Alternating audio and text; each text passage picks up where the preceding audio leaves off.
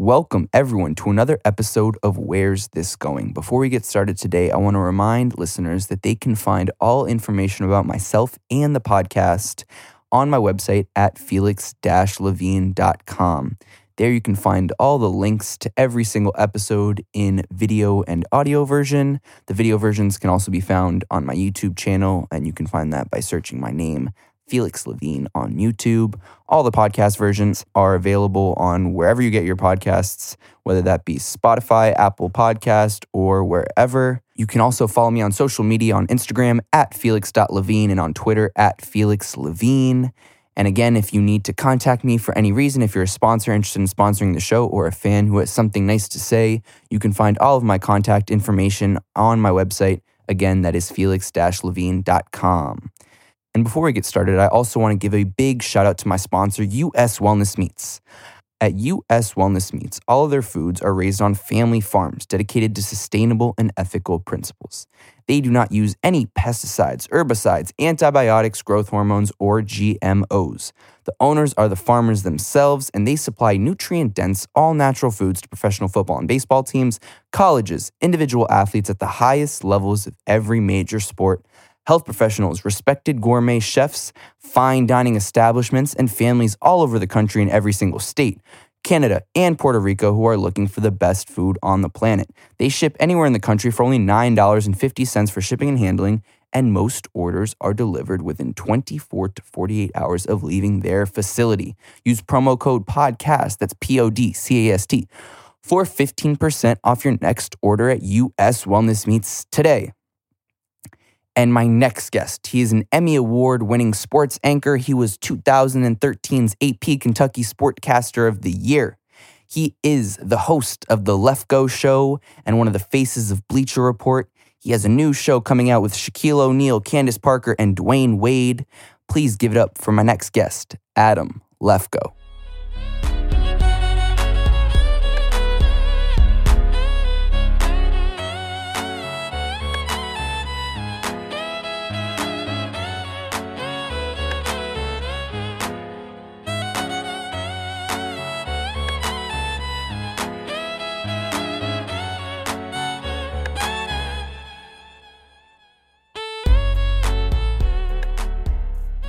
And we're live. Adam Lefkoe, sir. Yes.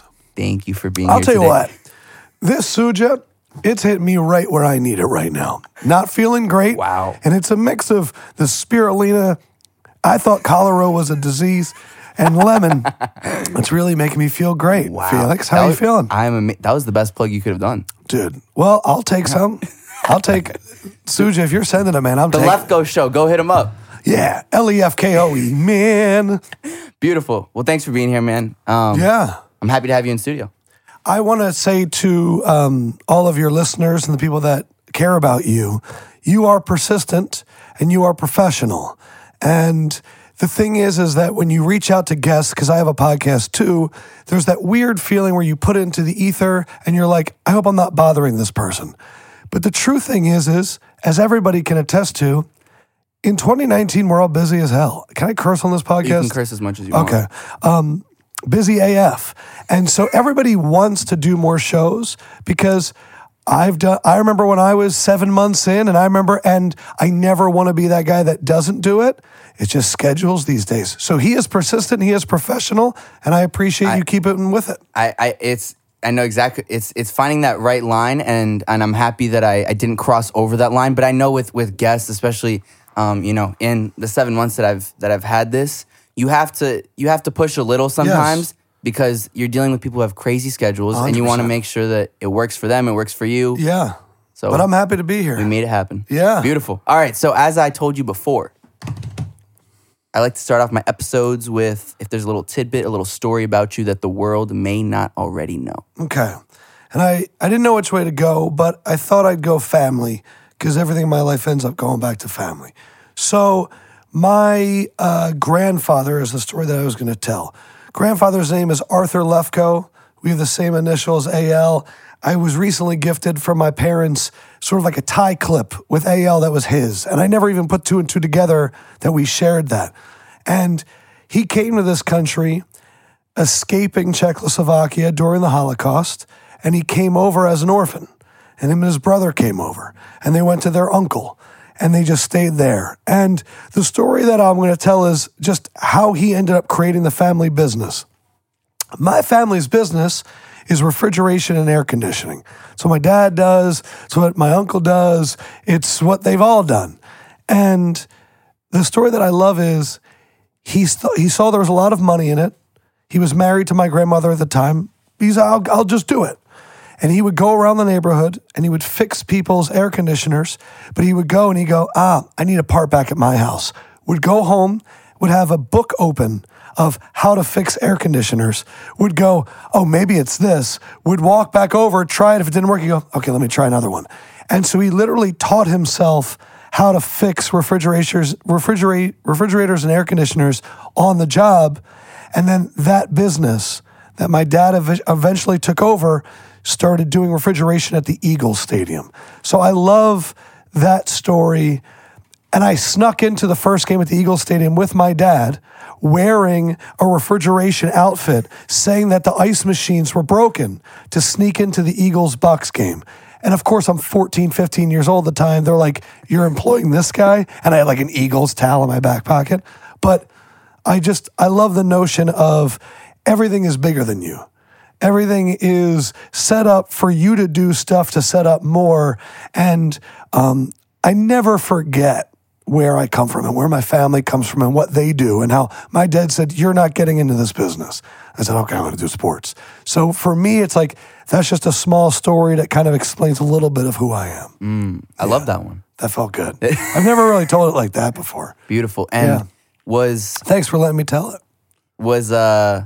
Were you into sports before you snuck into that Eagles game? Yeah. Or did seeing that Eagles game and being in that sports environment then trigger I was the 6-year-old at diners that his parents would go, Adam, say the Phillies starting lineup. And I'd go pitcher, catcher, Darren Dalton, Lenny.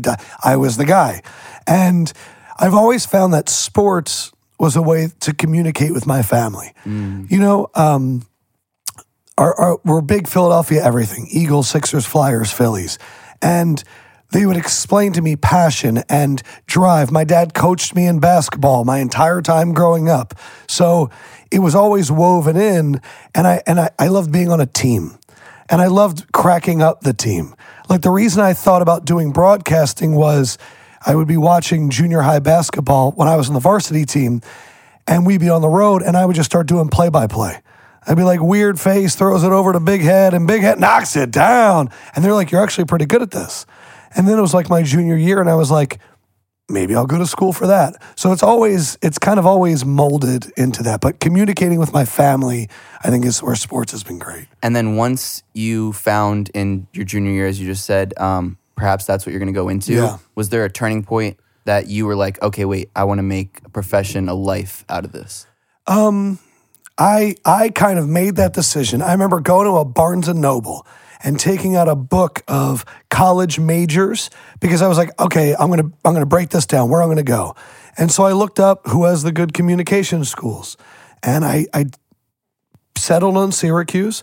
I didn't get into the communication school right out of high school, but when I decided at that moment, my junior year, with that book, Broadcast Journalism, Syracuse, I haven't looked back.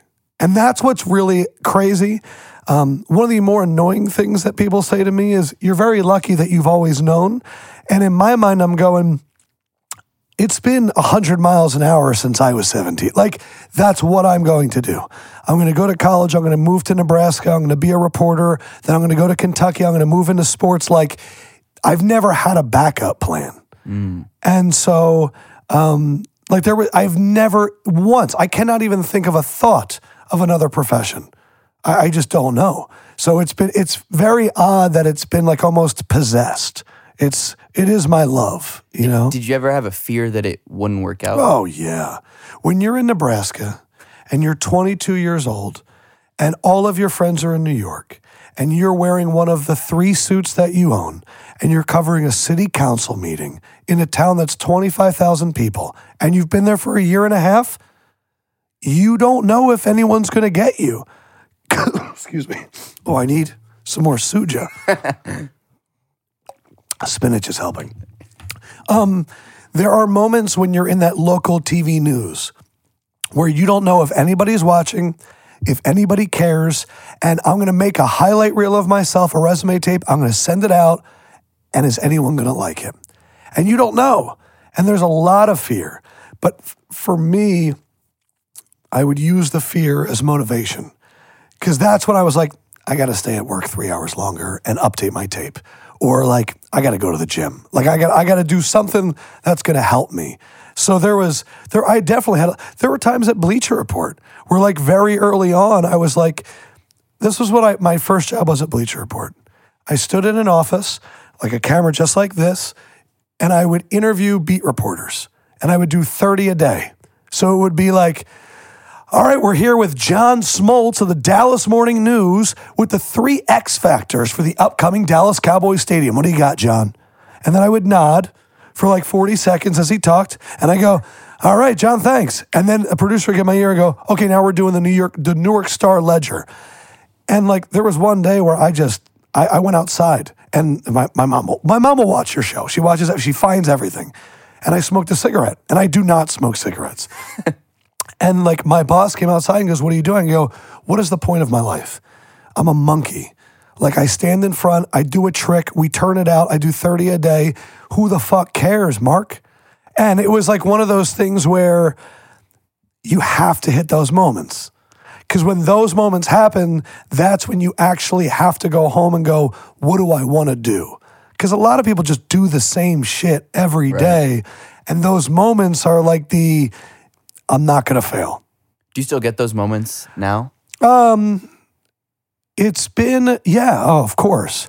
Like there are times where I get done a podcast and I walk out and people are like, oh, that was great. And I go, that fucking sucked. I go, that did not have good preparation. You hit the camera, like the wrong transition at the wrong time. I was like, the guest didn't give me shit today. And then that's when you go home and you're like, what do I really want to do? You know, like it's usually after a performance where I don't feel like I've done up to my level. That's when my lab is like a coffee shop where I sit there for hours with pen and paper and I just get everything out. That's usually like my cleansing process after an what the hell just happened moment. Have you always, I mean, you know, I've known you about 20 minutes now, but you can tell that you're someone who's passionate and driven. And I think, and someone that works incredibly hard. Have you always been a hard worker, or is that something that because you had, you know, I'm in the middle of middle of nowhere of Nebraska, I want to do something good with my life, that triggered it? I think it was, I think definitely comes from my parents. Like my mom, I was not going out and playing with people till the homework got done. Like it's funny, my fiance is Nigerian. And I was watching a stand-up special with Ronnie Chang that just came out about first-generation Americans. And Enum and I laugh all the time, that's my fiance's name, because her family is work.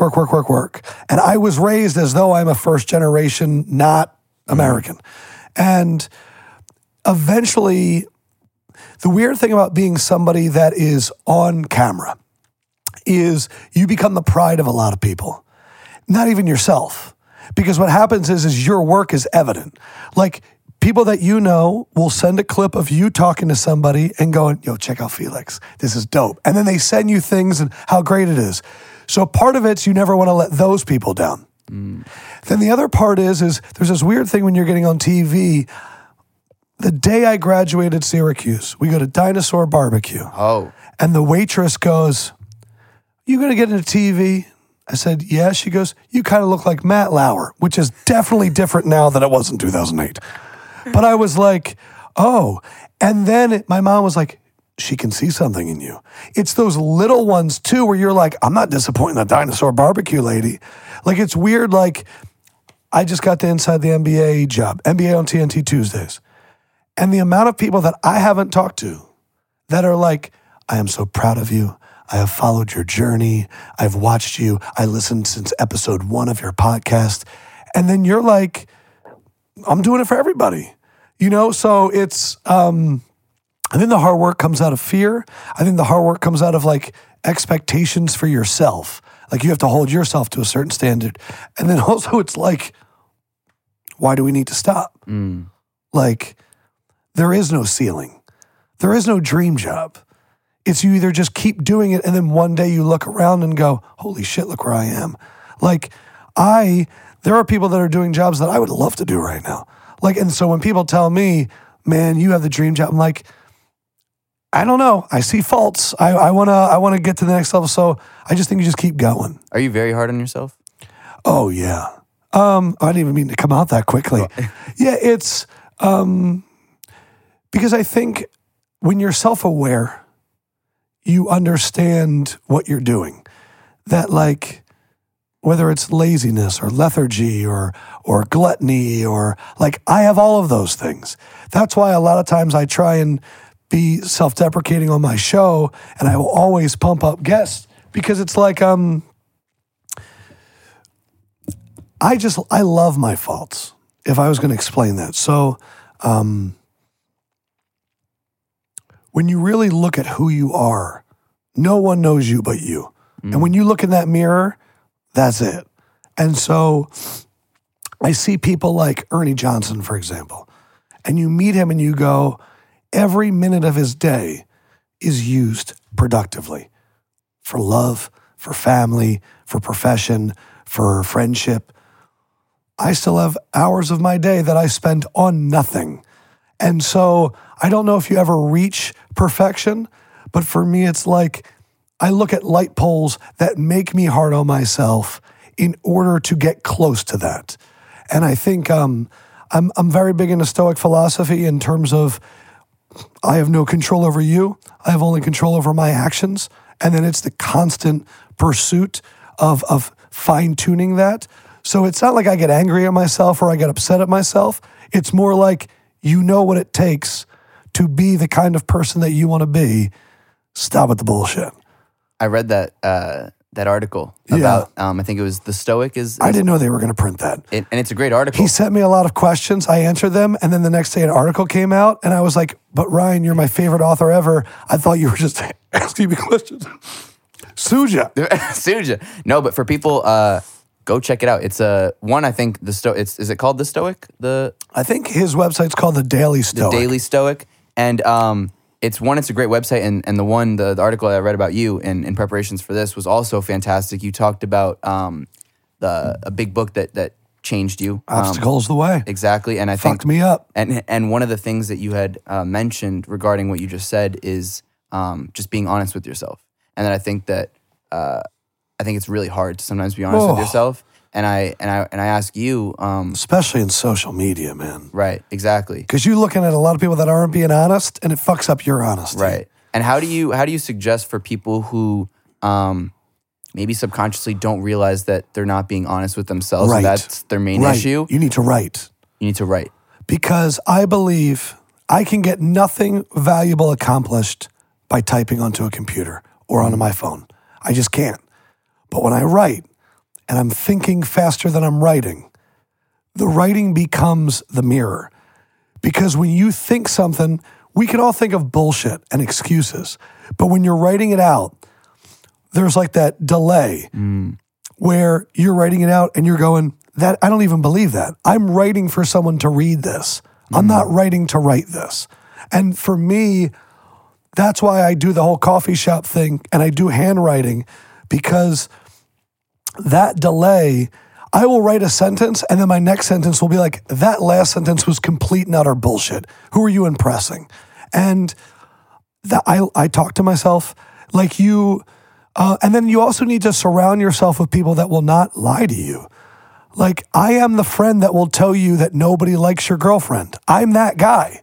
I have done it.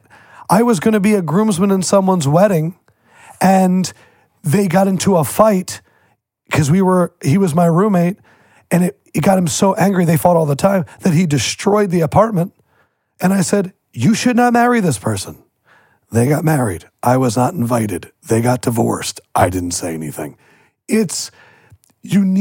My fiance does not put up with my bullshit. She'll go, Adam, you don't have anything to do to, get out of here. My friend Tiffany, who just visited, she was the one in Kentucky. When I went viral with the sportscast stuff, she would walk around and put imaginary pens in my head. You need people around you that are going to call out your ego. And if there's a lot of people, as you keep doing this and it gets more popular, that support it, that's dangerous. Don't date a fan. Like, your friends can be fans with you, but like they can also go, yeah, but remember that time that like you fell in your face at the and you're like you need to be humbled. And chasing humility is a really strong thing to do. Anytime you feel good, realize like you ain't shit. And in a positive way. Right. And because we're all the same. Do you feel that pressure now that you've had success and you have a fan base and a listener base to your shows? How do you other than having friends that humble you or your fiance that humbles you, find ways to just kind of relax and put that to the side and do real life as well without all of that buzz around you? So your question, how do I disconnect? Yeah. Reading. I am the worst movie critic of all time because I love all of it because I see the intent of the content creator. Like, even like the really crappy fart movie, I'm like, oh, look, they were sitting around like they thought of that joke and maybe it wasn't executed right. So I love watching art. I love watching creation. Me and my fiance kind of have a tradition that every New Year's Day we go to a Broadway show because to me, there's nothing more intense than live theater. I also like to be by myself. And I think a little bit of that was because I lived on my own for so long that I began going to the movies by myself, eating by myself. And I think it's important to kind of disconnect completely from people because otherwise you're just continuing things. And I think a lot of people get upset by it because they're going, why don't you want to hang out with me? Or, why would you rather do this? To be with yourself, again, if you don't know you, then you're just it's just a lie. So I think kind of in a weird way, like that solitary feel is important to me. Yeah. And is there ever times when you were living alone that you had that you felt perhaps too alone, that you felt like that job, this sports broadcasting, it's ruining my life. Yeah. Really? Were you ever about to quit? I don't think I was ever about to quit. I've had a few times where something was going to take me in a direction and then it didn't happen and then something better happened after.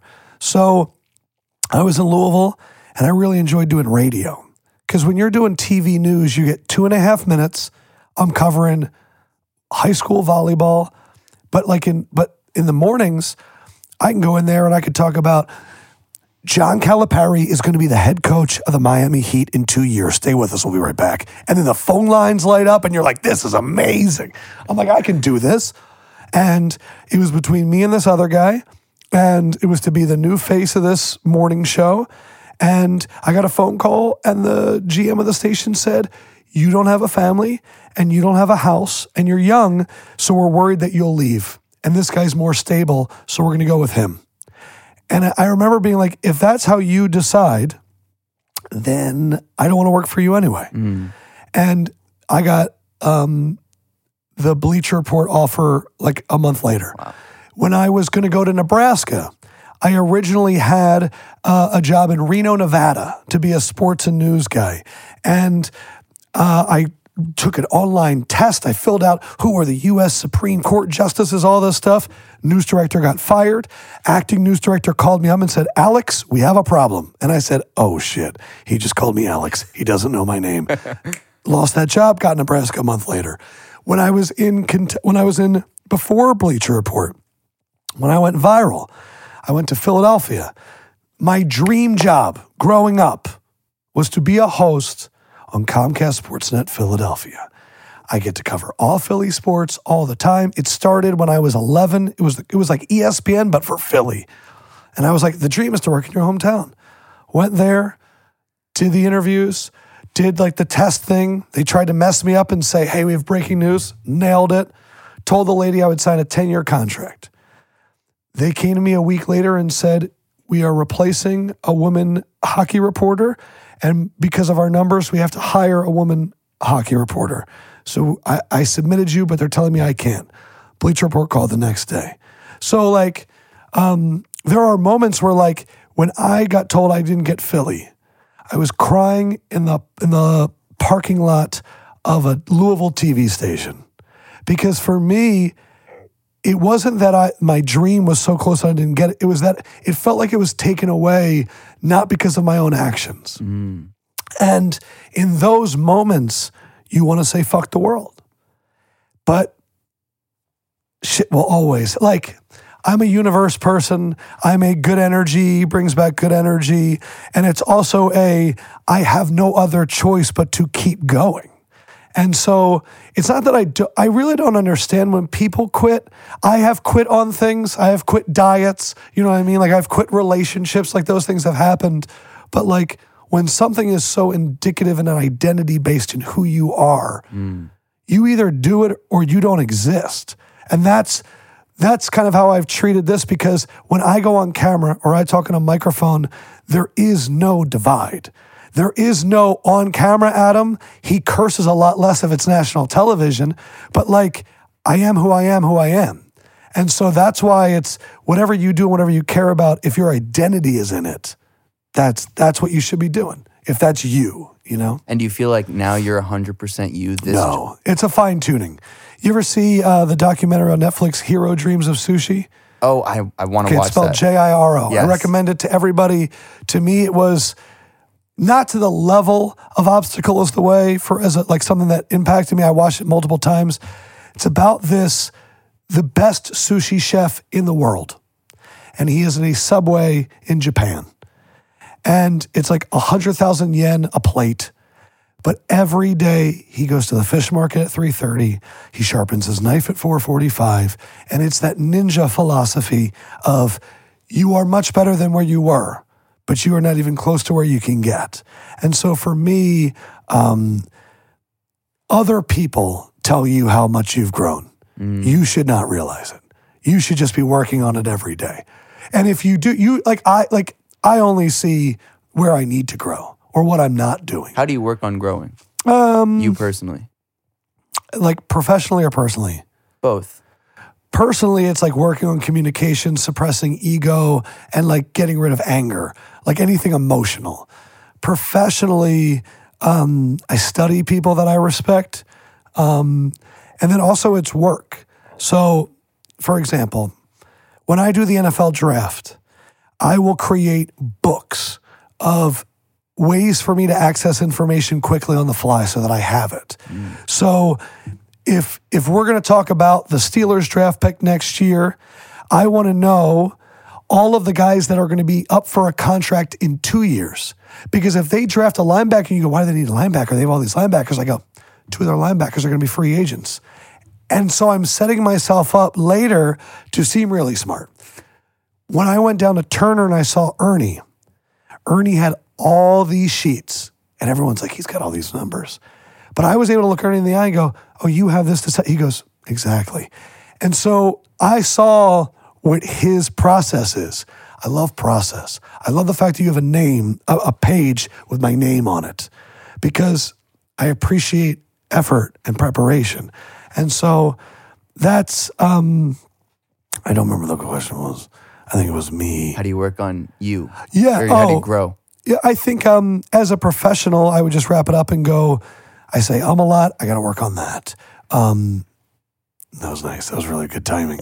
But also, I know that it's for me, it's about being more scheduled and regimented, because I'm still I'll walk a different way to work every day. Oh, you know what? I'll get a Starbucks. Oh, a random piece of pizza.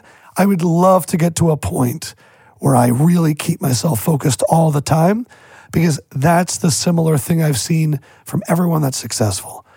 TV, athletes, businessmen, unmitigated focus. It's intense. And I don't have that. Speaking of, you've probably met, the good and the greatest athletes there are. Yeah, I met a bunch. What do you feel like, in your eyes, separates a good athlete from a great athlete? One, let's get this out of the way. Some people are born with it. Like, the way Giannis Antetokounmpo is built, it's just not replicable. Like, LeBron James being 6'8", and when he started 260, he was the same size as Karl Malone, but was a point guard. So that's one thing. From a mental perspective. From a mental perspective, I think it is focus. And that's why when I talk to NFL players and they talk about Tom Brady, they're amazed at it. They're amazed that this guy never wavers.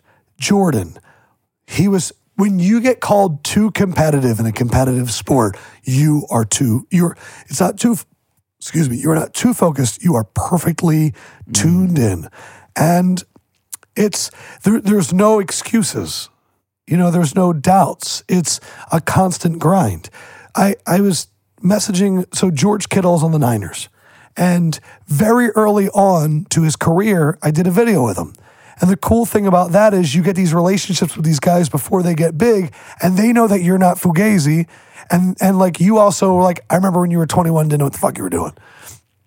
I watched him this offseason on Instagram. This is the greatest thing. You don't even need mentors anymore. If you're a young athlete, follow athletes on social media. And guess what? Oh, I haven't seen him do that drill down before. Write it down, look it up. You're doing the same drills as George Kittle, and you didn't even have to meet him. So like that's just one thing. But I watched him every day grind like no other player in the NFL because I follow a lot. Some of them were on boats. Some of them were on trips. Every day this dude was in the gym. And so as the season's been going on, I texted him the other day. I go, this doesn't surprise me. I go, did you ever work out this hard this summer? He goes, this is the hardest I've ever worked. And he's having the best season ever. And those two things are correlated. So it's every day being obsessed with being great. And a lot of people, and I understand, if you became a professional athlete and you had a lot of money in your pocket and a lot of adoring fans and people sliding into your DMs wanting to spend time with you, those are all things that we love to talk to athletes about. And athletes are always like, no, one game at a time. And we think that they're lying. We think they're trying to get rid of it. But really, it's like, I'm going to humble brag again. My video with Travis Kelce came out the week of the Patriots game. I texted it to him and I didn't get anything back. 6 days later, Sunday night after the game, I get a text. Sorry, bro, I turned off my phone. It was Patriots week. Think about that. This is really hard to deal with, this phone. And so for me, the people that can really focus, that's the difference. Now, you can get your shit done and then do whatever you want, but some people will sacrifice doing their shit for the fun. And the part of what helped me get here, man, was those years in Nebraska and Kentucky, like, built me because all I had was the job. So all I had to do was keep doing it to get out. And it just, you get so many reps, you know what I mean? Do you think about those days often when you're working now? I think about it at events. So like if I go to a Super Bowl and I go to like Radio Row, one, I would never have gotten in there with Nebraska. Or like March Madness. And I would see kids with an ill-fitting suit doing their own makeup in the bathroom, shooting their own stand-ups, looking at somebody like me now and be like, that's what I looked at when I saw Jay Billis. That's a mind fuck because that feels like yesterday where I was like, one day I'm going to get a chance. And now it's like, now, again, I look at now like, Colin Cowherd has his own studio and set, and he's got all these people. So there are levels to this shit. But it's when I see young people that run up to me and they hand me a card and they're like, can I interview you for 10 minutes? I go, yes. And that's when I realize, whoa, that was weird. How do you take it, you personally, professionally, to the next level? I think it is the focus. I think for me also it's understanding time and understanding space in terms of on camera. You're going to reach a point where you're going to keep watching your podcast. You seem like somebody that would watch their own podcast. And you're going to look at everything from how you're sitting to how you're talking. And did I do that question right? I used it there. I should have used it later. And you're going to want to have the perfect show. And then one day you're going to look at it and go, it was perfect, but it's still not hit me right. And then you're going to realize, you know what? I don't even talk like that. I don't use words like that. And you're going to challenge yourself a little bit more. For me, I want to get better at silence. As you can tell, I'm talking a lot, but I'm also being interviewed. I'm not used to this. I want to get really good at silence. I want to go into a show and have like I want to be prepared for you to react, and then I'll have 20 different things to go off, like that next level stuff. And then also for me, I need to get better at community building. I love my community. 33%. I call them the 33% because my co-host left, so I gave his 33% to them, and they're amazing. But I see so many people that are so great at constant communication. And because I told you earlier, I need that alone time. That's the divide that I can't figure out. How do I make myself always there and always growing, but also completely disconnecting? That's the divide that if I can figure that out, my professional life will be, I feel really good. We're going to take a quick break. Ooh. We're going to talk about Manscaped, Hey. Adam. Support for Where's This Going comes from Manscaped, who is number one in men's below-the-belt grooming. Adam, Manscaped offers precision-engineered tools for all of your family jewels. Nice. Do you have a good manscaping story for So the Manscaped world sponsors my show, and they sent me a pack. Oh, they sent the perfect package. Yes. And I said, nah, this doesn't look that great. And then I used it. It's wonderful. And it looks like a charm. It was one of those things where, when you put it back in there and you slide it and you look left and you look right, as though I'm putting like really important diamonds back into a safe. It's true. That's what I felt about that product after I replaced it. You must be referring to the Lawnmower 2.0. Oof. 2.0. 2.0, not 1.0. Their Lawnmower 2.0 has proprietary skin-safe technology, so this trimmer will not nick or snag your nuts. Ooh. Over 1 million men have I don't know if you can say that. Over 1 million men have confidently manscaped with Manscaped's precision-engineered tools. This trimmer's so good, even Mark Cuban from NBC's hit TV show Shark Tank offered Manscaped a deal. Did you know that? Do you think he uses it? I don't wonder. wanna- I feel like he has like some gold trimmer, whatever. Yeah. You know what I mean? He's, I never know if I like him or not. I like him. I like Mark feel Cuban. like he's the type to have someone who trims for him. Ooh, I wouldn't recommend that. Manscaped also has the Crop Preserver. Are you Okay. familiar with this? I'm not. An anti-chafing ball deodorant and moisturizer. I use that. I am very familiar with it. Does it work? Yeah. Well, I mean, I don't have any evidence, but it feels like it does. Adam, you already put deodorant on your armpits, so why are you not putting it on the smelliest part of your body? Great point. Get 20% off and free shipping with the promo code WTG at manscaped.com. Again, that's promo code WTG for 20% off and free shipping at manscaped.com. Always use the right tools for the job. Adam, your balls will thank you. And they do. Where is this going? Kind of reminds me of the show on Netflix, I Think You Should Leave. Have you seen I that? have not seen it either. Oh my God. Should I? It is a sketch comedy show with Tim Robinson, who was a writer for SNL. He was on a show called Detroiters on Comedy Central. It is, in my opinion, the funniest content that came out in 2019.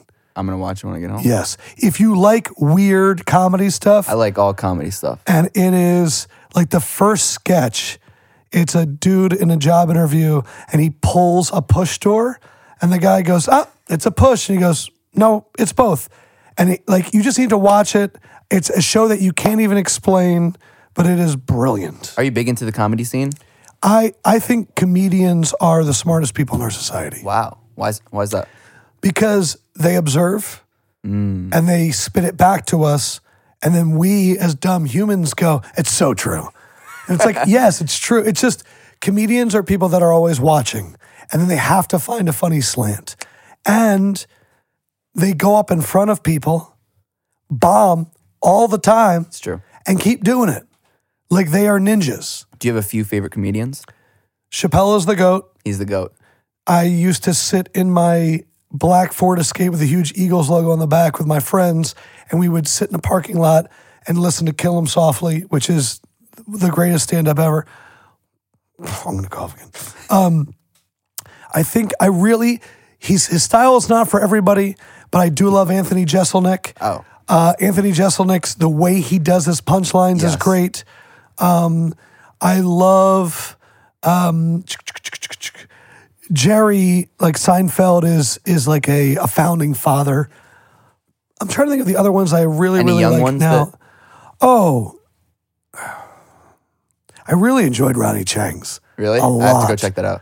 It was also because he had a bit about destination weddings, and I'm having a wedding in Nigeria last year, and it hit very close to home. But it really, and I enjoyed Michelle Wolf's. Michelle Wolf did I just saw that. And Hassan Minaj he always cracks me up.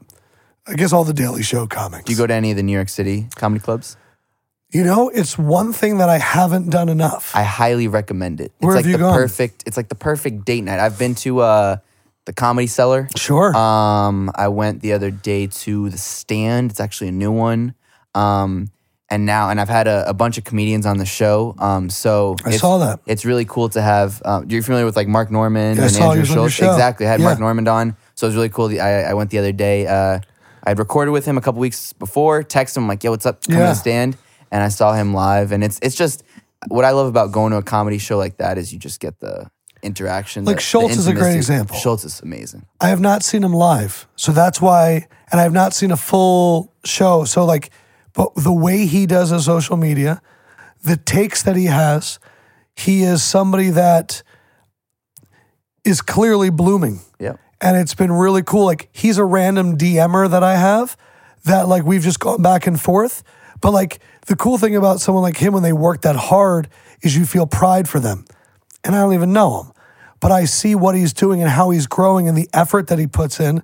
And those are the people that no matter what, I'm going to support. It's just like a level of grind that you can't find. And yeah, I mean, what's amazing with Schultz, And he's funny as fuck. He that's the first thing. He's Yes. funny as fuck. And second of all is just, especially for myself having grown up in New York and him the same, just to see. Did you really? I did. Brooklyn, a few blocks away. Yeah. Is just to see someone like that who comes from, same kind of background as myself. And he literally is self-made. I mean, he talks about that all the Yeah. time. But that guy, when you hear about it, he got rejected from all the big specials. Now he's taping a special. You Yes. probably saw that. Do you know where it's going to air?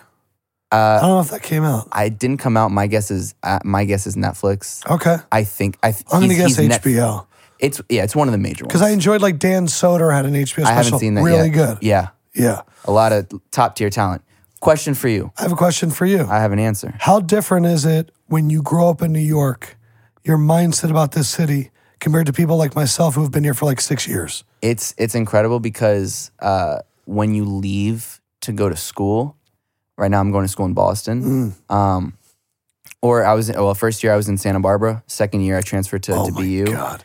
And Santa Barbara is my retirement city. it's one of the most beautiful places. Yeah, I don't know if it's good if you're young, but I would like to spend my waning years there. Perfect like that. Like Yeah. for me, especially coming from New York, I got to Santa Barbara and I was like, this is amazing. But I felt like I had seen everything after about 7 hours. Yeah. So I was like, I need to go back It's East the Coast. set of Jurassic Park. is Santa Barbara. But you're in Boston. I'm in Boston, and but you become snobby about New York. You think New York is. You subconsciously become snobby about New York. You think New York is just the best, that nothing compares to it. And in my opinion, it's home. I am snobby about it because Yeah. I love it. There's everything. Wait, so when you ever go to wanted. Boston, do you feel that even more? I like Boston, and the fact that it's close, But it's no New York. But it's no New York. You know what I mean? And the thing that people don't realize if you're not in New York is how convenient, how accessible, and how fucking big this place really is. There's everything. My brother lives in Philadelphia, and I go there and I go, none of your buildings are taller than 5 stories. Like, I know this is a city, but New York, it's like every different street is its own world. Oh yeah, And the reason I love New York is because everybody's anonymous. yeah. I don't give a shit if Kevin Bacon is on your train or that homeless guy might be the richest dude on that train and you don't even know. And that's why New York is great because nobody gives a fuck about anybody. I saw John Mulaney on the subway the other day, Oh, did you and look? no one. He's in had my top two. I love him. No one had a fucking clue who it was. Yeah. And I love that. I love that people that are famous, not famous. I know. I don't know. Are you familiar with Heather Hardy? Yeah. She was on the show, and she's telling me how she's on the A train all the time, and I'm like, you're the WBO women's featherweight champion of the world, and she's sitting on the A train, and I fucking love it. Yeah. You know what I mean? That's one thing I like too is when you're in every city and every town is a bubble. So when I was in Louisville, you become known in that bubble. Well, the thing about New York is there's a million bubbles in the city. And so I like it because I find it very freeing. I don't think I'm at a spot where people are going to be like, psh, psh, psh, psh. But like when it does happen on the one train, that's a surreal thing.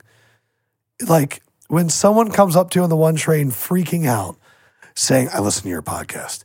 Because in your mind, who the fuck am I? Yeah. And also, it's the one train that I just, I've seen Phil Jackson walking down the street, and there's like a pride of a New Yorker where I'm not going to say anything to him. Like you almost feel proud that you didn't say anything to him. He'll wink at me. Yeah, thanks, Phil. Yeah. Do you feel... I must sound disgusting right now. No, you... Okay. This is not my normal voice. That's what I was thinking, because I watched the video, those viral videos from back in 2013, which I must say are super entertaining now that I have you in front of me to compare the two. I've been coughing a lot. I've been battling something. But you're a warrior for coming through. Hey, I don't care. Do you feel like because some people may recognize you, or you have, as you said, a certain level of people fame or whatnot, mediocre notoriety, whatever? Yeah. Do you feel a pressure to not let people down now?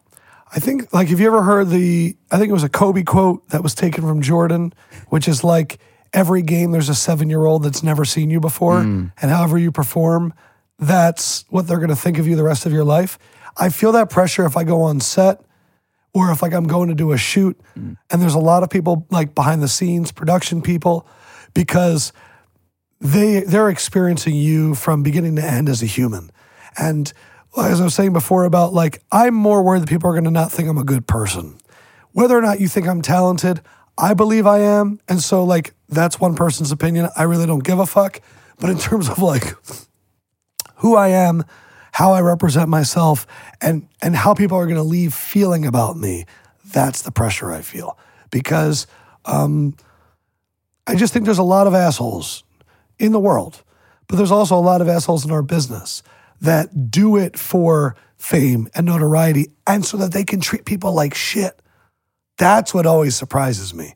For me, it's like, I love when I walk onto a set and it's a makeup artist I've been with before. And it's like, hey, you know what I mean? Or it's like, even at Grip, they're like, I was in Atlanta with you, and you're like, my man, how you doing? Like, I love that, because when the energy is great and everybody's happy, that's when you make good stuff. Like, I want every place to be the family. So that's more the pressure I put on. It's more of a human pressure. Now, will you describe the state and the competitiveness of this sports media anchor world? My mindset has always been, I'm just going to go off to the side and keep doing what I'm doing, and eventually I'm going to get it. Well, if you think about it, everybody's trying to build their own brand, right? Everybody's trying to build their own show and get their own audience, and they're all kind of copying each other. But at the same point, like, we're all fighting for like a few spots. And it's interesting because our jobs are very subjective. And I love Rick and Morty. It's my favorite. It's one of my favorite shows. And there was an episode this year where Rick goes up there and this crowd is booing him. And he says, I don't care about your boos. I've seen what you cheer. And I love that quote, because if I'm not competing against anybody, I want everyone to succeed. Like, I watch Pat McAfee and what he's building right now, and I'm so proud of him. Yeah. But there are parts of you in the beginning where you're like, man, he's grown really quickly. You need to be able to go right afterwards, and I'm happy about that. Like, you have to. So that's why it's like the competitive shit, I really am rooting for everybody. I want everyone at ESPN to do great. I want everyone at Fox to do great. I want everyone at all the different sport to be great, because I'm going to go hard as hell, and I'll see you up there. And when the red light comes on, I'm not going to miss a beat. And so as long as you're prepared, we're ready to go. But if I'm putting out a show and you're putting out a show, our fans can watch both shows. Like, so I never want to knock anyone down, because I don't want anyone to kind of be like, I hope Adam fails. But like, I really want all of us to have the most popular shows in the world. I really do. What's something you wish that a 22-year-old or a young Adam Lefkoe in Nebraska or Kentucky knew that would then have potentially saved you time in getting to where you are today? Or a piece of advice that you wish you could tell your younger self? Going out and partying is really not that important. Yeah. And Now, there are important aspects of it. There's a lot of people that don't experience nightlife or going out. And because of that, they have a hard time connecting with people that do like that. So in my industry, athletes like that. So the fact that I had experience doing that, I can connect. I'm not awkward. I don't go out and look around. But when I would go on work trips to cover a Big 12 championship game or a Final Four, there would always be these parties where all the really important people are on one side and there's all the young people getting drunk. And I would always go, I don't need to go introduce myself. I'm just going to go over here and party because that's what I wanted to do. If I would have used that time smarter, if you start a new job, do not drink with your coworkers for at least 3 months. Nothing good is going to come from that.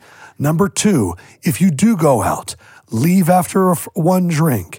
This is not your time to show people how cool you are. This is your time to meet somebody, set a really good intention.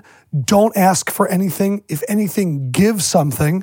You know what I mean? If you have a conversation with somebody you really admire and you see some, you do a little bit of research. Hey, I knew you were going to interview this guy next week. Here's 3 questions or 3 facts. They might not use it, but they're going to go, he didn't have to do that for me. So I wish I used that time more strategically because going out and partying, it's temporary. It's for your ego. It's to feel good about stuff, and it's unnecessary. And what would you say? But don't be a herb. Don't be a herb. Yeah. What would you say? Don't take selfies with people. For someone like myself who's young but interested in going into this sports world, who's fascinated by sports and this kind of industry, what would you say? Are you more interested in sports or interviewing or both? You know, finding a way to connect the two. Through this podcast, it's kind of I've learned that I have a variety of different interests, and I always for the first last 10 years of my life, I was always like, I want to be a general manager in the NFL, period. Interesting. Period. It was just not, it wasn't anything else. And then I started doing this and I realized that I just like talking to people. I like learning from people. Sure. And so at this point, I can happily say that I'm not sure. Yeah, that's good. But, I don't know. It's just there's something about being around someone that you admire, whether it's an athlete, whether it's a comedian, that I just love because it inspires me. Sure. So that's part of why I wanted to be a general manager originally. It was because I love the management, the contracts, the this, the that a general manager does. But yeah, I can say that I don't know, but that's part of what's exciting. Yeah, for sure. But what would you say is a good... I thought I wanted to be a features producer for a long time. When I was in Kentucky, I won 2 Emmys, and I have a lot of AP awards, and a lot of it was doing features. I would go to Henryville, Indiana, and do a feature about how the town was rebuilding itself. Or I did a feature about a women boxer that was going to be the first U.S. gold Olympian in 50 years. Wow. And I loved but I didn't reveal that she was a woman for a minute and a half in the piece. I loved telling stories. I was going to give everything up to do that too. So you might not even in 5 years know where you're going. Right. And that's okay too. The most important thing though is be honest with yourself. What do you really want to do? Because a lot of people will go, but this can get me more money. One piece of advice that 22-year-old Adam learned later, and I luckily didn't mess this up, not every promotion is good to take. Some promotions are going to take you down a road that you don't want to go down. But I know that you want your boss to flick that dopamine in your head and you go, oh, I got a raise. But if you don't want to do that, you have to tell them no. Right. And you can negotiate. But a lot of people when you're young are like, oh, this is a promotion. So that's one other thing. But your question originally there was what? And I apologize. Advice for you in terms of the sports landscape. Yeah. It's easy to get 18 opinions about a sporting event.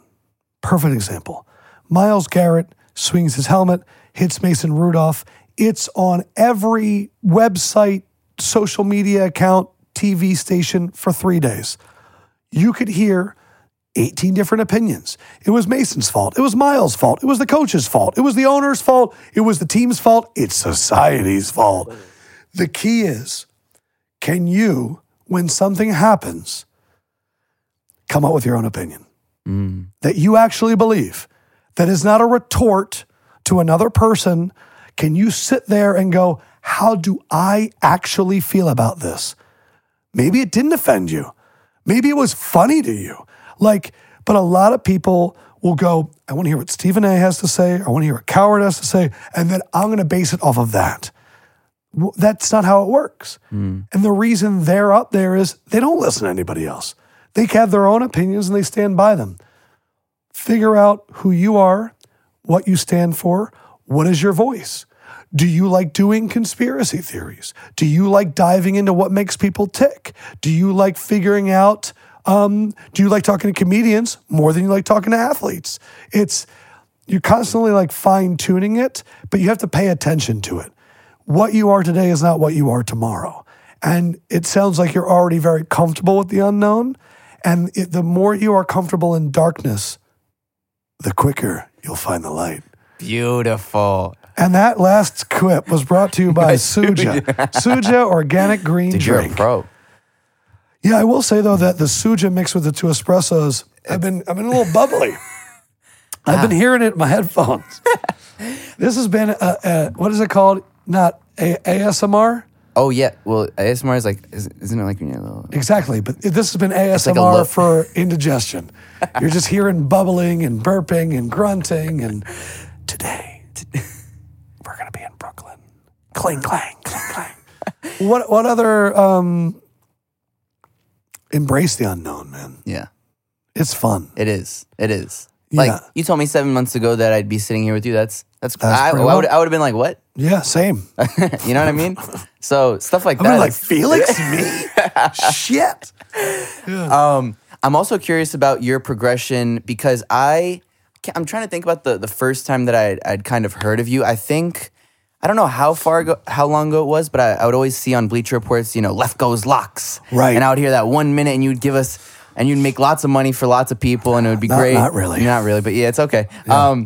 But betting is hard. Do you bet? I will bet. I have my one friend, Tyler, that when we agree on something, we'll put something on there. But I don't need to. Yeah. But it does make Sundays more fun. Or if I'm watching a game and I go, the Eagles are going to win this, I'll hit him up and be like, what are the odds are we getting right now? And he's like, really good. I'm like, they're going to win. Yeah. So I'll do it like that. You're one of the main characters at Bleacher Report now. What was your progression with Bleacher Report? And I know you've been there for quite some time. It'll be 6 years in January, which is a long time in digital. Well, especially Bleacher Report. They started, I remember when, I think I was one of the first people, to be honest, who got the app. Right. And it's probably been around for 10 or 12 So years. I probably got around 8 years ago. Yeah. So maybe not one of the first people, but it's been, it's growing exponentially. It's an amazing It's completely company. changed as a company. When I went there, I remember that people were like, you're going to go to the List company? Because they would just make top 50 natural disasters that ever affected a sporting event. And you're like, okay. Excuse me. We'll edit that out, right? Okay, great. Exactly. The reason that I liked Bleacher Report, I was all in on digital very early. When I was in Nebraska, I created a show for their website, which they gave 0 fucks about in 2008. And I named it Sports Stream. I built all the graphics on my Apple. I edited the show. I convinced people to stay late, talent and people working there. Trust me, we're going to do this. I would shoot it, I would edit, I'd put it on the website myself. I went to Bullseye's Bar and Grill, one of the only places to eat in the entire town. And I went there with an ad salesperson. And I was like, we can sell advertisements on this. And I did not know. She was like, okay, I'll go. And we're in the meeting. And she goes, we'll make you the presenting sponsor of Sports Stream for $100 a month. And the guy sat there and went, And then she goes, $50 a month. And I looked, I was like, are you crazy? And then later that night, I went to the bar and he bought me a drink and he goes, I can't believe she knocked it down. But I was getting ad sales in 2008 on a simulcast show. Like, I've always wanted to go to digital. So when Bleacher Report called me up, I was like, this is the only thing that my friends and their younger brothers and sisters use. This is the same as this. In fact, this probably doesn't even have cable on it. You probably have a cord attached to a computer and you're using it as a screen. I don't have cable. I use Reddit. I can watch everything for free. That's the world I live in. So when I got to Bleacher Report, I was like, let's fucking go. My first job at Bleacher Report was the Team Stream Now thing that I told you earlier. They didn't believe originally, and there were some people, and they're not there anymore, that podcasts were going to be a thing. Sims, me, and my producer, Josh. Josh is the one that's like, you guys should do a podcast. We said, okay. We weren't allowed to record during company hours because they said it was our own private project. So we did it for 3 years with no help. Like, I was still uploading and I was running social with Josh. We were doing it. So even though we're at this big company, every day I walked into work, there was a very small part of me that was like, screw everybody here. I'm going to make this happen to one day you're going to be selling it. And they are. And so even when you're at a big place, sometimes it's harder at a big place because you can get lost, but you have to fight for what you think is right. And try not to get emotional. Try not to yell at your boss and say things. I have done that before. It's not great, but you, for me, for this NBA on TNT thing to happen, I never thought that would happen. There are times where you go, I'm a digital guy. And then like the TV god comes down and they're like, we'd like to put you up here with Shaq and Dwayne Wade and Candace Parker. And you go, I'll do linear. What was that like when you were told you were getting that? I was taken out to lunch. The head of talent, her name is Tara. She's a great person. She was sitting down. She's like, how are things? And I complained because I was like, this producer and like, I don't know if this is going to work. She goes, well, listen, I have news for you. And she goes, I don't often get to give really, really good news. And then I was like, what is going on? When she asked, I said, excuse me. And I like walked around the restaurant and then I sat back down because those are the moments where you look back and go, like, you're like, Nebraska, Kentucky, like being in a room with like holding a microphone, like a lav mic and using it to do a podcast. And like Craig Carton, the former radio guy, making fun of me for 30 minutes for looking like an idiot. Like all these things flash into your head. And then because I tell everybody the worst day is the day that you announce something. Because everybody's going to tell you you're the fucking man. And everybody's going to say you're great. And if you don't start working right then, you're behind. So it was one of those things where I was like, and then I was like, who's my producer? What can we do? What's the goal of the show? Like I went into work mode right away. Now I did give myself a few nights to kind of celebrate with my friends and all that. I got to tell my brother on his bachelor party that I got it. And that was like a really, it was like a cool celebration. But I never want to take it for granted. I never want to cherish it too much. I always want to remember that this is my opportunity to do it right. And that's a legacy show where people are emotionally attached to it. Like I have already said, I am going to get a lot of social media that night that says, who the F is this guy? He's not Ernie. But I'm okay with that. Because if you know what's going to happen, who cares? My goal is longevity. I'm not trying to be famous tomorrow. I'm not trying to be in movies. I'm not trying to be the greatest broadcaster of all time tomorrow. I'm trying for you to look up in 15 years and go, that Lefkoe guy's been there for a long time. He's pretty good. That's like the crowning achievement. How do you think you get just consistent effort and production? That you don't have a bad show, because a bad show can turn into two shows. Like, the cool thing with working with athletes is their work ethic's the same. And Sims used to, early on in our relationship, pull me aside and go, you're not giving me enough. You didn't prepare. And it was like cool to have that. And so as long as every day I go there ready to go and I bring it, we'll be fine. You never get too big for your own head. That's like, I talk about it a lot because it's a fear.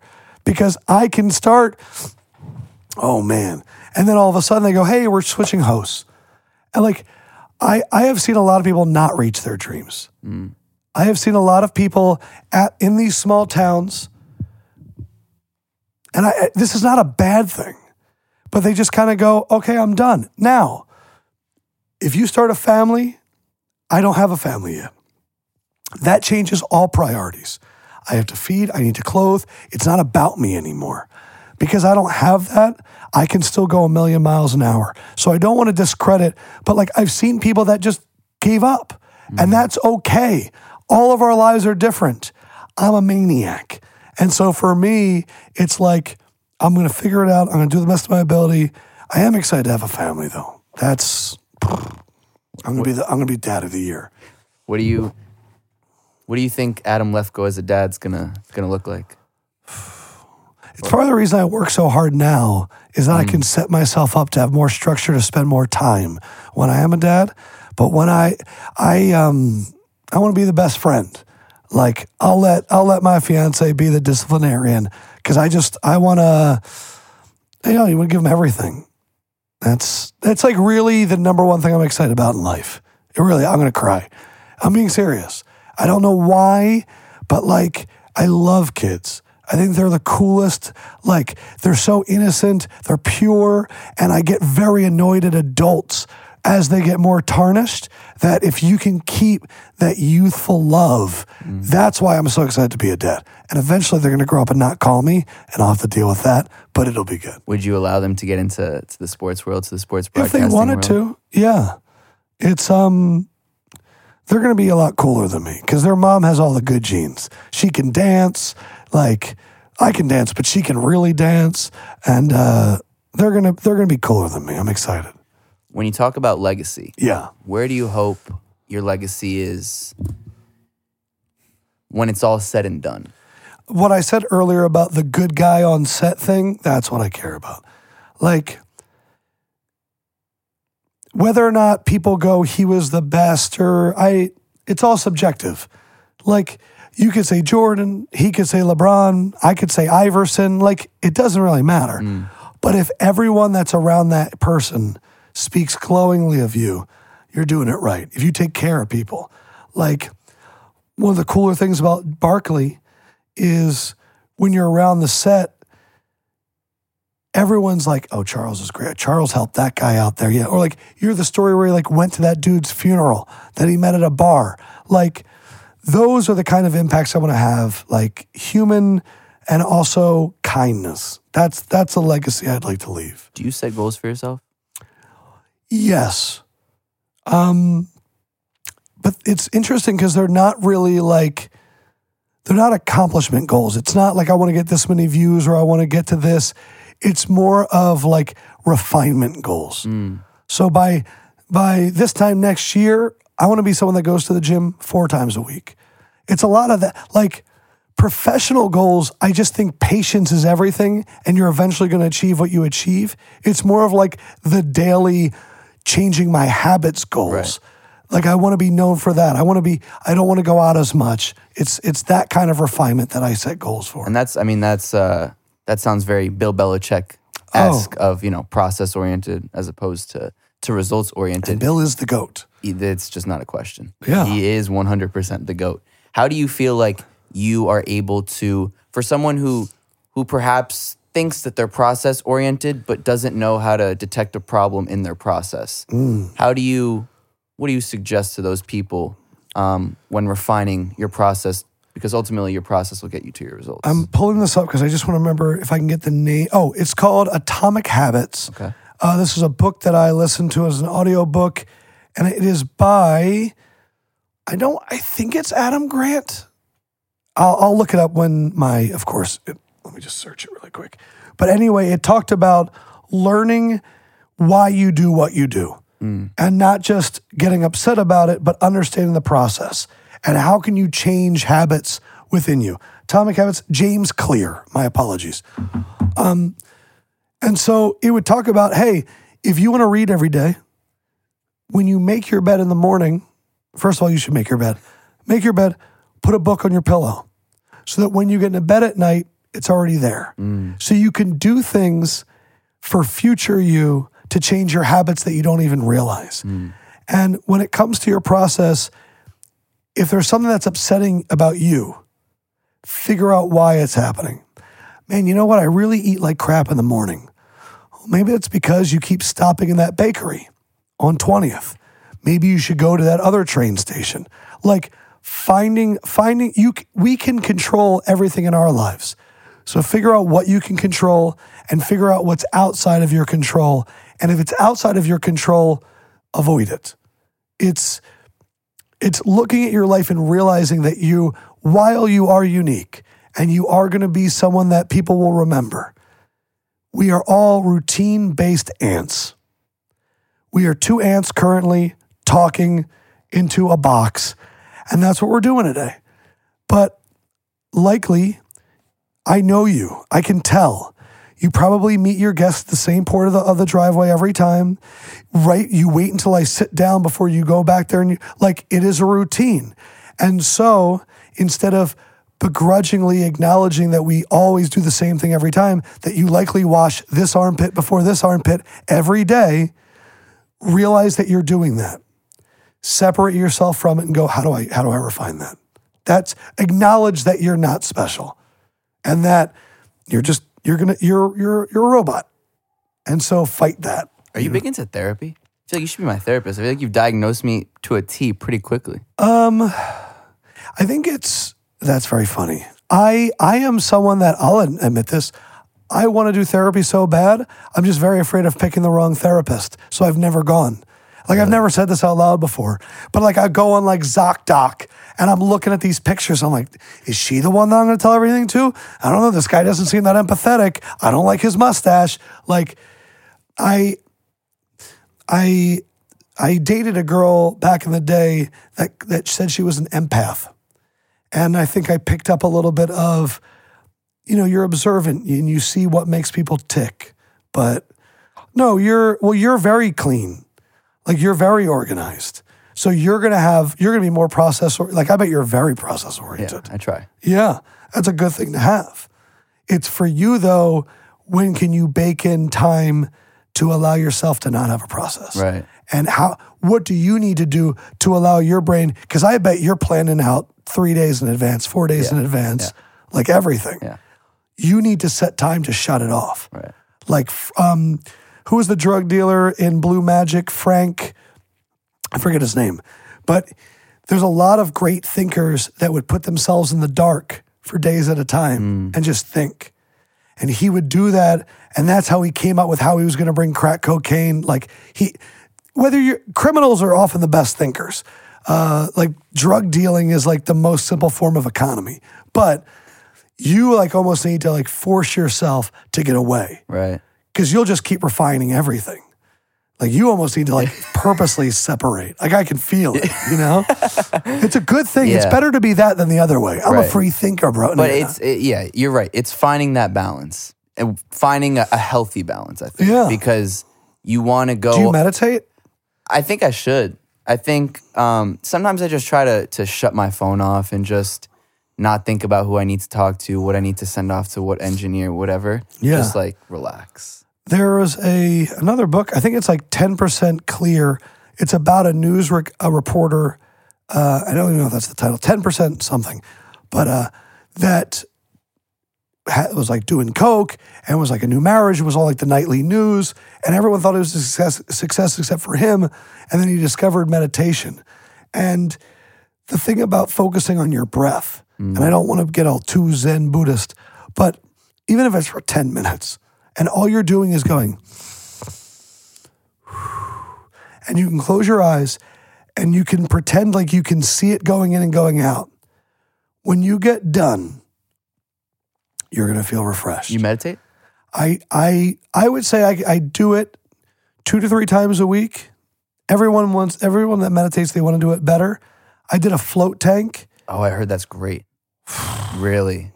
I need to do it. It's intense. It's intimidating. The first one I did was on 23rd Street in a dude's apartment. And I was like, the first 10 minutes was like, he's going to come in and chop my dick off. Like, that's what's going to happen today. But then when I released and I just went into that space, it felt like I took like a 3-day nap. Yeah, it was pretty awesome. Is there one in the city that you recommend? Other than this dude's I apartment? went on to like Yelp and I found a few. The one I went to was okay. It almost felt too commercial. Right. So I'm trying, like, the guy's apartment was actually amazing. Like, I got out and there was like freshly brewed green tea. Wow. And he sat there with me for 5 minutes and said, would you like to share your experience? And I actually, like, I love that. Like, that felt like therapy to me. But it's, again, finding time to give yourself time to think. In today's day and age, where I know, like, as soon as this is done, you're going to think about post-production. You're going to think about social media plans. You're going to have to think about your next guest. You're going to have to think about Andrew, right? Andrew. We're like working with Andrew and like, okay, like, how is the audio? What can we clip? There's going to be a time where you're going to have to I have to disconnect. And that's what everyone says, but like, you really have to do it. Yeah. Or else you're not going to have original thought. You're just going to keep doing the same thing over and over again. Incredibly helpful. I hope that helps. I don't know. I'm just incredibly talkative today. You got me in a good mood. I fucking love it. Yeah. You can find Adam Yep. on Instagram and Twitter at Adam Lefko. Subscribe to the Lefko Show on Apple's podcast app. Can they find it anywhere as well? So Bleacher Report just did a deal. So now the exclusive video home of the podcast is on the BR Gridiron page on Facebook. Apparently, I'm going to get another employee because of it. It's like really my first one. It's kind of exciting. Because you know, when you're doing this alone, all you want is a team. Yes. And so I had some team members before. We're replenishing the team. So Facebook, thank you for making that happen. You can check it out there, BR Gridiron page. And then the new exciting show, NBA on TNT, is what, end of January it starts? January 28th, will be the first show. I just found out that it was originally going to be a Sixers game. And I was like, wow, the universe, they got bumped because the Warriors suck. Celtics Heat. It is the week of the Super Bowl. Oh, wow. Monday, fly down to Atlanta, NBA on TNT, fly right from there to Miami to do Super Bowl stuff all week. Game, back to Atlanta, second episode, and we're in it. That's 9 weeks. That's super exciting. NBA on TNT, Adam, Hey. Shaq, Candace Parker, D. Wade. Wow. Imagine that. Did you ever imagine you'd be sitting in a booth with all them? I went to a dinner and it was like a bunch of Turner people and Wade, and he was next to me. And we're talking about scotch. And we're talking about wine. And I'm saying jokes and he's laughing. And what's really funny to me is like, who would you say, I get this question all the time and I don't like it, so I apologize, but like, who would you really, like, if they walked in to be interviewed by you, who would you be like, holy shit? Do you have one? Joe Rogan. I get it, totally. I thought that's what you were going to say. So what's funny though is if Joe came in here, you would not react like that. You would be prepared, right, and you'd treat him like any other guest. And as soon as he came in a weird way, the magic would evaporate and you'd go, I want him to be comfortable. Right. I want him to have a good time. I want him to see that I care about him, all that. That when you meet people like that, like when I got to work with Samuel L. Jackson, and then he's like, that's a good point, Adam. It was like, my head exploded. But no, I never thought it would happen. You think you're capable of it. And then when it happens, for me, it's like I said before, I'm not excited. I'm ready to do work because he's my teammate now.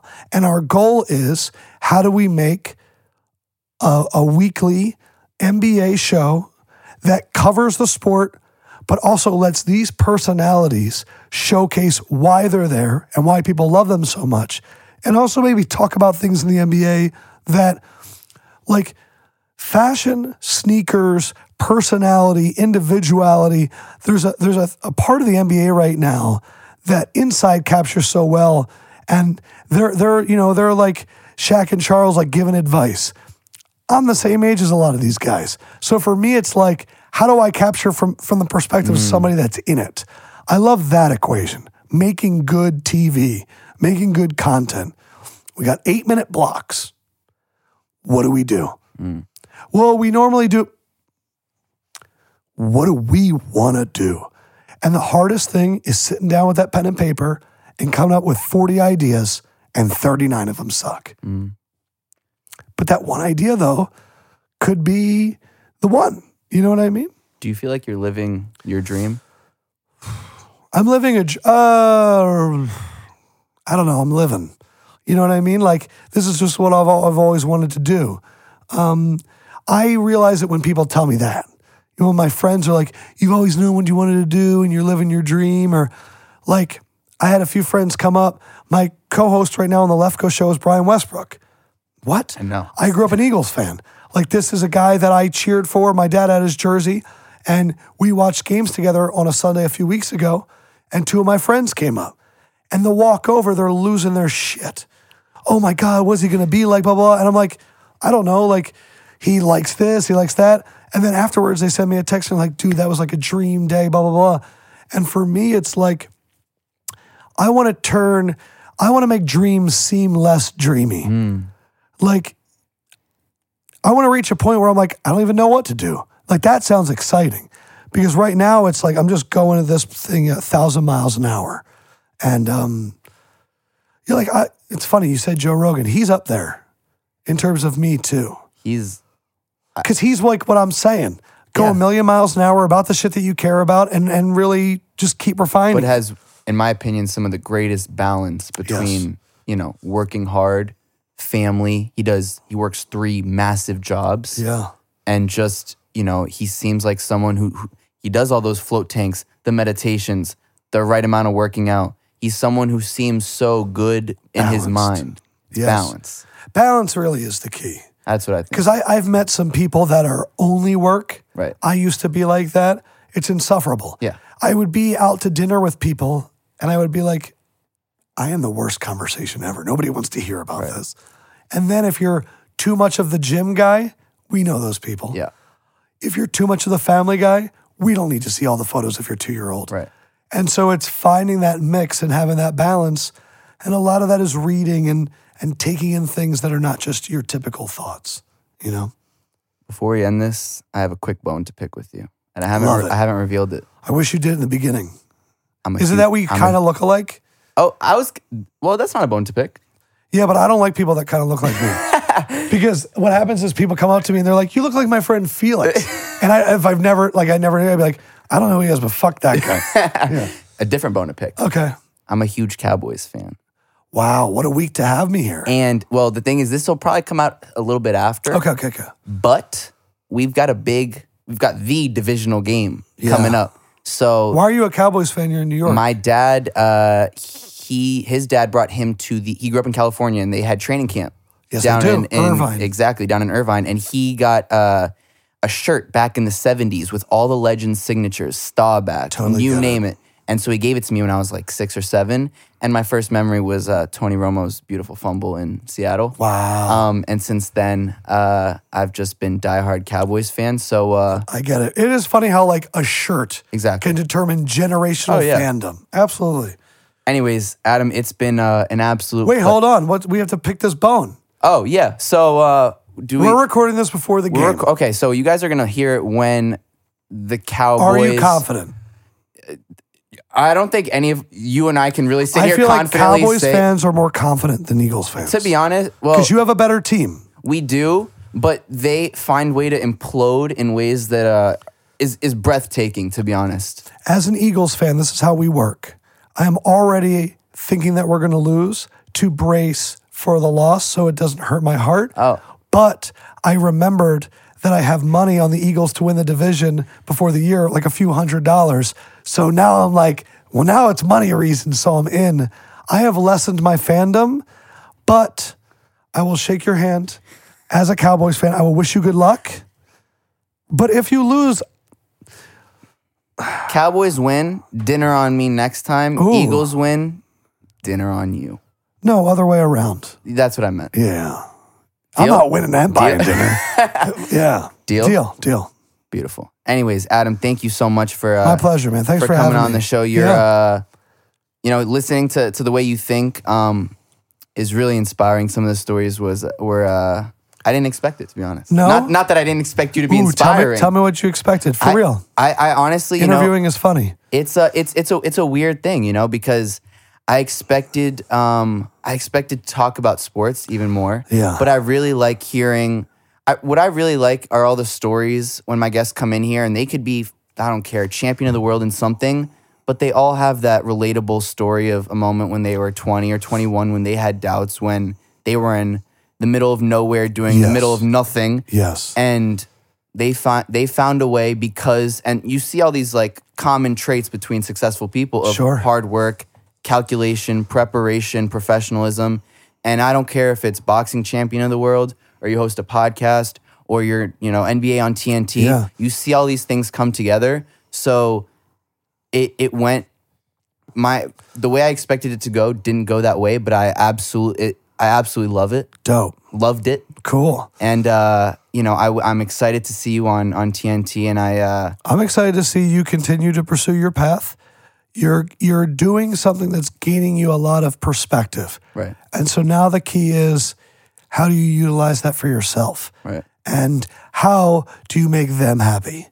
Because they matter more than anything. I think in our world right now, as we make things, caring for other people that are watching our shit, it's incredible to me that you have people out there that will watch everything you do. I have that. It doesn't make sense to me. With how busy you are in your life, like to spend time. So to me, they're everything. And as long as you remember that and you realize that you're just a conduit to them having a good day, you're going to be good. Boom. Yeah. Well, that was a good way to end it. You're always welcome back on. Thanks, bro. And wish you nothing but the best, man. Soja. Soja. Way to go, guys. You make great product. Beautiful.